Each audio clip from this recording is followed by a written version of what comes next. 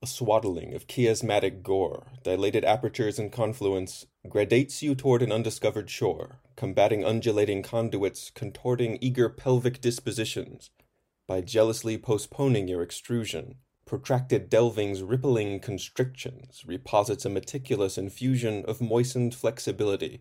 You glide, rechristened under aromatic tinctures, relinquished from the peristaltics pride, as excrement to apoplectic sphincters.